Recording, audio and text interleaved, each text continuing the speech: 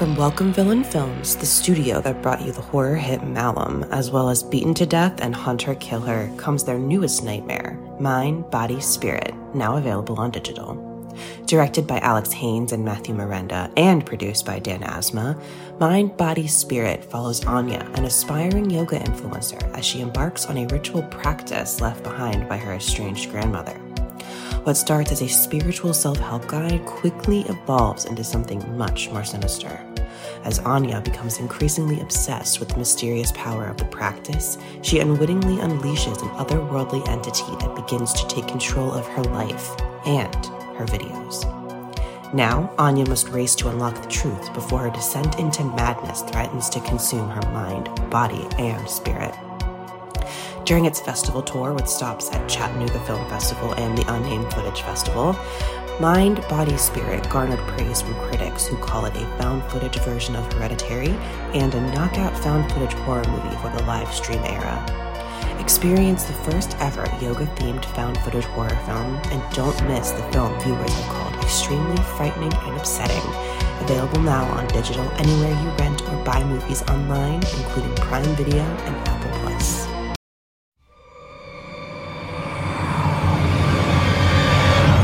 I'm Mick Garris, and once again, we are here with the fun-size Postmortem AMA, where you can ask me anything, and asking me your questions is none other than producer Joe Russo. Joe, how are you? I am doing well, Mick. How are you?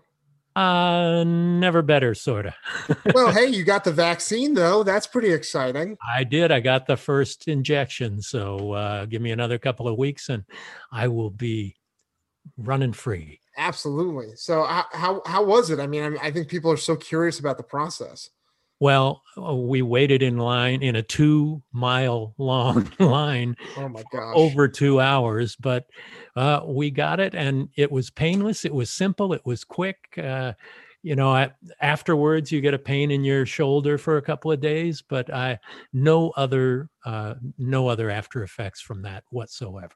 That's great. That's incredible. Yeah. I cannot wait to get stuck. Yes, So, I'm encouraging everybody to do it.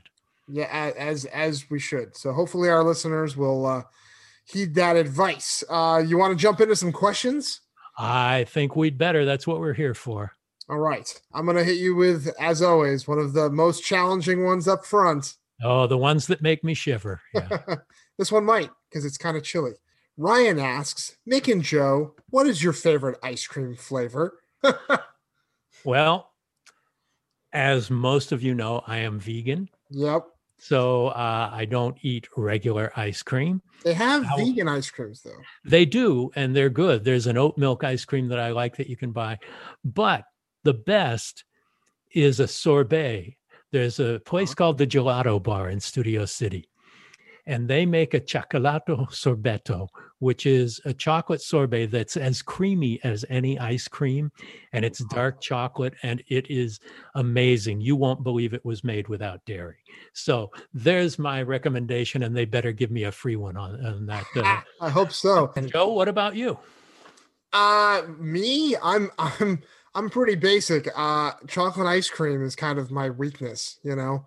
Not even Rocky Road or something. You know? I guess I'm a real sucker for Ben and Jerry's fish food. So I guess maybe that's probably my go-to. But I mean, honestly, like there's nothing more than I like than just a good chocolate milkshake. I think that's kind of my favorite. Okay, well, we broke the ice on AMA with ice cream. So absolutely. All right, let's get into some deeper cuts. This one is another one for both of us, actually. Chad asks, Mick and Joe, when you watch movies at home, do you give them your full undivided attention, or do you glance back and forth at your phones? I never have my phone with me when I'm watching a movie. Oh, that's great. Even at home. No, I have an 86-inch monitor and surround sound, the whole deal. I give a movie the respect that it deserves. Now, if it's a piece of crap, that doesn't mean that I will go from beginning to end. I feel like then that's when I get text messages. That's right. But I rarely have a tablet or a phone with me when I'm committing to a movie. I try, when it's a new movie I haven't seen before, to put the phone somewhere else, or hopefully it's dead and I can go plug it in another room. That really helps. But I think you're right. As soon as the movie starts to lose me, I'm like, oh man, I wonder what's going on Twitter. Yeah, no, I don't do that. My phone and my tablets are in the other room when I'm watching a movie in the living room. That's great. That's super smart. It's the best way to do it. Josh wants to know if there's a non-horror director that you would like to see tackle the genre. Well, he's come to several of the Masters of Horror dinners, and Quentin Tarantino is a guy who, although he has dabbled in it as a writer, never really committed to a full-on horror movie as a writer-director. And I would love to see what he would do with that. I think he knows the genre inside and out in these conversations we've had at those dinners and the like. And I know he's got a passion for it. I would love to see him do it. Although supposedly he's only got one more movie left in him. That's what he says. But, Soderbergh retired and then he unretired too. So, And Stephen King did the same thing. So. Yeah. Here's a question though. I mean, what do you feel Death Proof is more just a kind of genre throwback and less a horror film, or more thriller? It's a thriller. It's a genre throwback. It's a grindhouse of the hat, Yeah. But I wouldn't call it a horror movie. Planet Terror was a horror movie. Absolutely. A science fiction horror movie. Yeah. I'd just love to see what he would do. I think there's a lot of people who would echo that as well. Yeah. It's funny that you brought up QT, because Hartvig asks what your favorite Quentin Tarantino movie is. I'm a huge fan, but I would have to say that Once Upon a Time in Hollywood. I was born in LA. I've been, spent so much time in Hollywood and Los Angeles, and he treats it with such reverence and knowledge. He recreated the parts of Los Angeles of my youth. And I just think it's so clever how he handled it, and where the movie ended up in a surprising way that nobody expected. Yeah. But it's hilarious. It's career best performances for people like Brad Pitt and Leonardo DiCaprio. And I mean, it just really rings all the bells for me. I really, really enjoyed it. It's one that's really grown on me over time. I've been meaning to revisit it, and this actually might have inspired me to finally go back and do it. Yeah, I saw it 3 times within the first month it was out. Yeah. My favorite is still Kill Bill. It blew me away when I saw it in college, and it actually kind of pushed me in the direction of going into movies. So there you go. Parts 1 and 2, I assume. I love them both. But I have a special place in my heart for the House of Blue Leaves. The action sequence is just masterful. No, he's an amazing filmmaker. Yes, he is. Ahmed wants to know if there's a specific genre you haven't explored yet that you would still like to. Is there anything outside of horror that you would ever want to do? Is there a Mick Garris musical or a Mick Garris comedy? I never intended to be a horror director, although I was always drawn to it. And it would be the first choice of the kind of genre movie I had made over the years. But I've always wanted to do other things, not necessarily a Western, but a period movie, a really kind of satirical comedy that's not just funny ha-ha or frat boys in hell, but something, a Dr. Strangelove or something. Yeah. Is something that has some meat on its bones. And I would love to I did a legal thriller as a 2-part miniseries called The Judge, but I would love to do something like that. There are so many great courtroom dramas, and they are inherently dramatic. I really am a sucker for legal thrillers and courtroom dramas. Yeah, you've always spoke really fondly about that experience. Yeah. Yeah. Nobody watched it, but that's okay. Hey, you know what? It was it was such a great outside of the box experience for you. It, yeah. it was. It Yeah. was. It Yeah. was a challenging cast, but other than that, It's funny you brought up Westerns because Bartolo asks, what is your favorite Western? you know, one of my very favorite of all time, and it's not just because I have a tiny little cameo in it, is Sam Raimi's The Quick and the Dead. Good one. It has an amazing cast: Sharon Stone, Pat Hingle, Gene Hackman, Russell Crowe, Leonardo DiCaprio, just really amazing people. And it's funny and knowing. It's like he'd seen every single one of the Italian spaghetti westerns, knew what he was doing. He's zooming in at all the right times and but there's never a dull moment. And for me, westerns from my childhood and around that era are just so kind of threadbare and the same. But he brought such a sense of joie de vivre and cinematic fun to the making of a Western. And it works on all of its cylinders, as a Western, as a send up, without it being a spoof or a parody.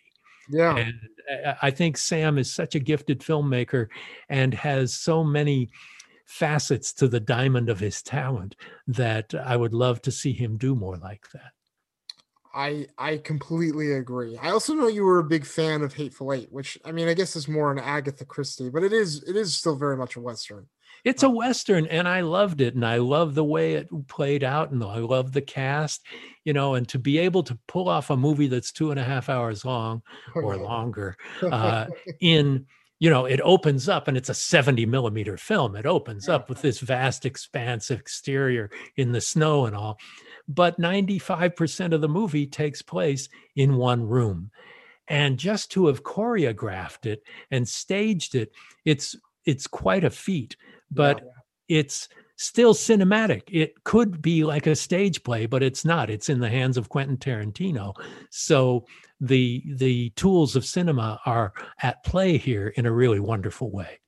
There's like an extended version on Netflix, right? It's like cut up into like a mini series. Yeah, it's a 2-part miniseries. It's 4 hours long. I have not seen that yet. I haven't yet either. It's something that's on my to-do list when I find a bucket of time. But Justin is a member of IATSE working on film crews and wants to know what your suggestion would be to help him make the transition to writing and directing. Well, the same recommendations I would give to somebody who wasn't working on a film crew is writing, getting a script together. And because you are a film crew member, you have access and friendships with people who can help you fulfill your vision, where you can get the equipment, where you can get the crew members together to actually do the work in putting it onto digital media. So if you are a professional working within the industry, then you have access to professional tools. And that puts you 5 steps ahead. But the most important thing is the script. Mm-hmm. You can dazzle with your filmmaking, and that can take you far. But if you start out with a really good script and then filmmaking ability upon the top of that, then that's the way to do it. But, it all starts with the script, with the story, with the characters. And don't cast your friends unless they're the most talented people you have access to. Yeah, I completely agree. The thing about the script is it can show that you can tell the story over the 2-hour span, Yeah. And I'd rather see a really good script directed competently and not flashily than a totally empty content movie that is mind-blowingly visual. And you and I have had that conversation about many a movie, so I know that's true. Galactic Video asks, and this question intrigues me because this is something I've never heard. Can you please give a detailed rundown of what the unmade Eddie Murphy film Black Sheep would have been? What is he talking about, Mick? I was hired by Paramount back in the 80s to write an Eddie Murphy comedy. action comedy called Black Sheep, where it's these twins, but they are estranged. And there ended up being a movie called Black Sheep come out from Paramount, but it was not that story. Got it. And so Eddie, the street Eddie, becomes a CIA operative Eddie through a mix-up of identities. And I couldn't give you a detailed breakdown of it because I don't even remember it. It was so long ago. It never got made. He would have played both characters? Yeah. Oh, that's great. Yeah. So Prince and the Pauper kind of thing. Yeah. And I remember having a blast doing it, and writing a comedy was great. But one of the things they told me at the studio is, don't write the jokes. Eddie will put the jokes in. So it was a very interesting studio note, like one I've never gotten before or since. Interesting. Do you think that note in particular might have hindered the movie from moving forward? Like what? Like? Do you think that it skewed their read? Maybe he took on another project. Got it. Okay, that's during the writing of this, and you never know why a movie doesn't get made for any number of reasons. Sure. Yeah, not always. Sometimes because they don't like it, but not always. It's like Eddie's doing something part 2 or 3. It's just so funny. I never would have thought they would have been like, don't worry about the jokes. Yeah. I could totally see you still write it with a sense of humor. Sure. And if there are jokes that's why I said I could see a studio exec saying that and then reading it and going, this isn't funny. Yeah. No, it was still a funny script, but I'm sure it was. At that time in the 80s and the 90s, I was a writer for hire as well. And I wrote a number of things that never got made. We've talked about some of them before, and I'm sure they'll continue to come up. Before we move off the subject, just because I'm so morbidly fascinated, because this is the first I've ever heard of it. So did you connect with Eddie ahead of time and develop the pitch, or was it something the studio wanted to do and you pitched on it? How did it the studio wanted it done. I didn't even need to pitch. They came to me and hired me to write this. They had a basic idea. I came up with a treatment, and then I wrote a full screenplay. Amazing. Unbelievable. Yeah, it was a different time. Things you learn on Ask Mick Anything. Yeah. All right. James writes, Mick and Joe, creatively, do you prefer to write or direct more? And what are your favorite parts of each process? Well, that question has come up before. I like both of them equally, but for entirely different reasons. They are very different jobs.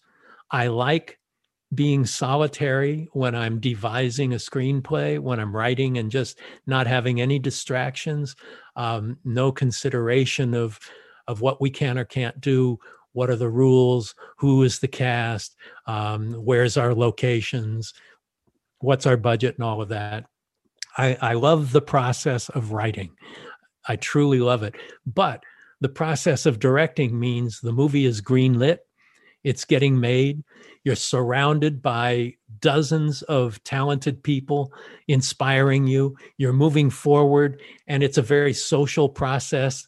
And I appreciate the isolation of writing, but I also appreciate the social aspects of directing and interacting with people who are also feeding you with their creativity. It's a two-way street. And so I have to say, I love both of them equally. Yeah, I mean, I agree. I think I might lean more towards directing more just because I love collaborating with people and I love solving problems. And I feel like all you do is solve problems all day long. So I don't know. It's something that I feel like I'm very naturally attuned to. But yeah, I mean, there is, especially when you're writing the first draft of the script, there's something so free and wonderful. And it's the movie you want to make, and it's a movie in your head. It's completely unvarnished. There's nobody in the way. Yeah. And that can be a really freeing and wonderful thing. But both processes are great. Directing is a lot more stress, and the bigger the project, the higher the stress levels. But I thrive under that. I agree. There's still plenty of stress in screenwriting too, though, because once you start getting into the notes process can be anxiety ridden too. Yeah, but you have to know how to deal with that and not take it personally, and realize that all they want is to know that you're paying attention to them. It's not a demand that you address all of those notes specifically, but to have you think about them and to be able to have a conversation with them and explain why their idea either works or it doesn't, and fool them into thinking that the way you addressed their notes was the way they wanted them to. So. I could honestly, it's brilliant and great and true advice. Richard wants to know, since you were there around the time of release, what was Universal's take on The Thing before it came out? Did they think they had a hit on their hands, and how did they react when it underperformed? They thought they had a hit on their hands until they released it, and then they blamed E.T. They said people want to see positive, family, life-affirming movies about aliens rather than claustrophobic, all-male horror movie of the most grotesque sort. So, but The Thing has gone on to become bigger and bigger and bigger over the years. Yep. And I would be willing to bet it sells more video or rents more video rentals than E.T. does these days. E.T. was, the biggest release at its time and is still a great movie and everybody loves it. But genre fans talk about The Thing to this day, not so much E.T. I think there's a lot of people who would say, I think my favorite John Carpenter movie is still Halloween, but I think most people would agree, and I agree, that The Thing is his best movie. Yeah. And I think most people would also agree that E.T. is probably not Spielberg's best movie. So there is kind of an interesting, but I do still love E.T. and I saw it at the Hollywood Bowl. I saw it at the Hollywood Bowl a couple years ago. Oh, with John Williams. I just been conducting, and I got to say, you see all these young kids watching it and it still works. Yeah. And I was working on publicity on both of those movies. Yeah. So at Universal at the time in 82. So, I saw that. And, I was in those marketing meetings on how to sell ET, and Spielberg saying, we want to make sure that people don't think this is a sequel to Close Encounters of the Third Kind, because at that time sequels only made half of what the originals did. Now it's the other way around. But to just watch that marketing stuff in progress, which is still mind-boggling to me. But Carpenter's movie, it was never seen as going out to as wide an audience because it was an R-rated film too. But they thought it was going to be very successful and everybody was enthusiastic about it. But the problem with major studios is if it doesn't perform on opening weekend, you can kiss it goodbye. Right. And they were, I don't have the dates in front of me, but it was only a couple weeks in between, right? Yeah. Yeah. Well, it was 2 weeks in between. It might have been 1 week in between E.T. and Poltergeist coming out. Talk about tripping over your own feet. Yeah. But those did well. And yeah. Well, that's the problem when you have big studio movies coming out every week, is there's eventually going to be one that doesn't work, and that doesn't necessarily mean it's a bad movie. No. Everybody was into it. People were excited about it, but they knew it was aimed at a more limited audience. Yep. Stars Fan D asks, what is next on your to-do list, as in the film industry, not your honey-do list? Not my honey-do list. What's next on the list in terms of things that you can talk about, Mick? Well, there are a lot of things that are hopefully coming together. There's a spec script that I wrote that has just been optioned by producers that would be something not in the horror genre, something a very different kind of movie that has a wider mainstream appeal, although it still has the darkness you might expect from my mind. And I read it and it's good. Thank you, Joe. And then Clive Barker and I are planning to create a new anthology series together. And so we are just now about to start pitching that, but we put together a treatment and a philosophical point of view on how to do it. It will all be made in the UK should it come to pass, but I'm very excited about that.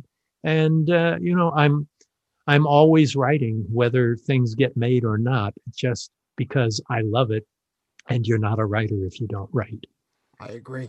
Well, Mick, that's what I got for this episode. All right. That's great. Great questions. And if you have questions you want to ask me, just go to Joe Russo Tweets or Mick Garris PM on Twitter and on Instagram, and drop us a line with your questions.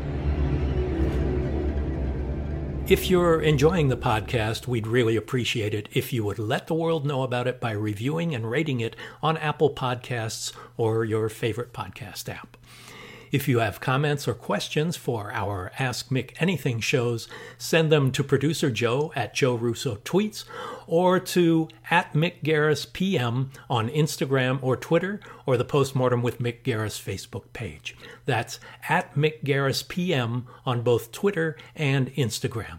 And if you'd like to see my vintage and recent video interviews, making of documentaries, and audiobooks of some of my short stories, go to my website, mickgarrisinterviews.com.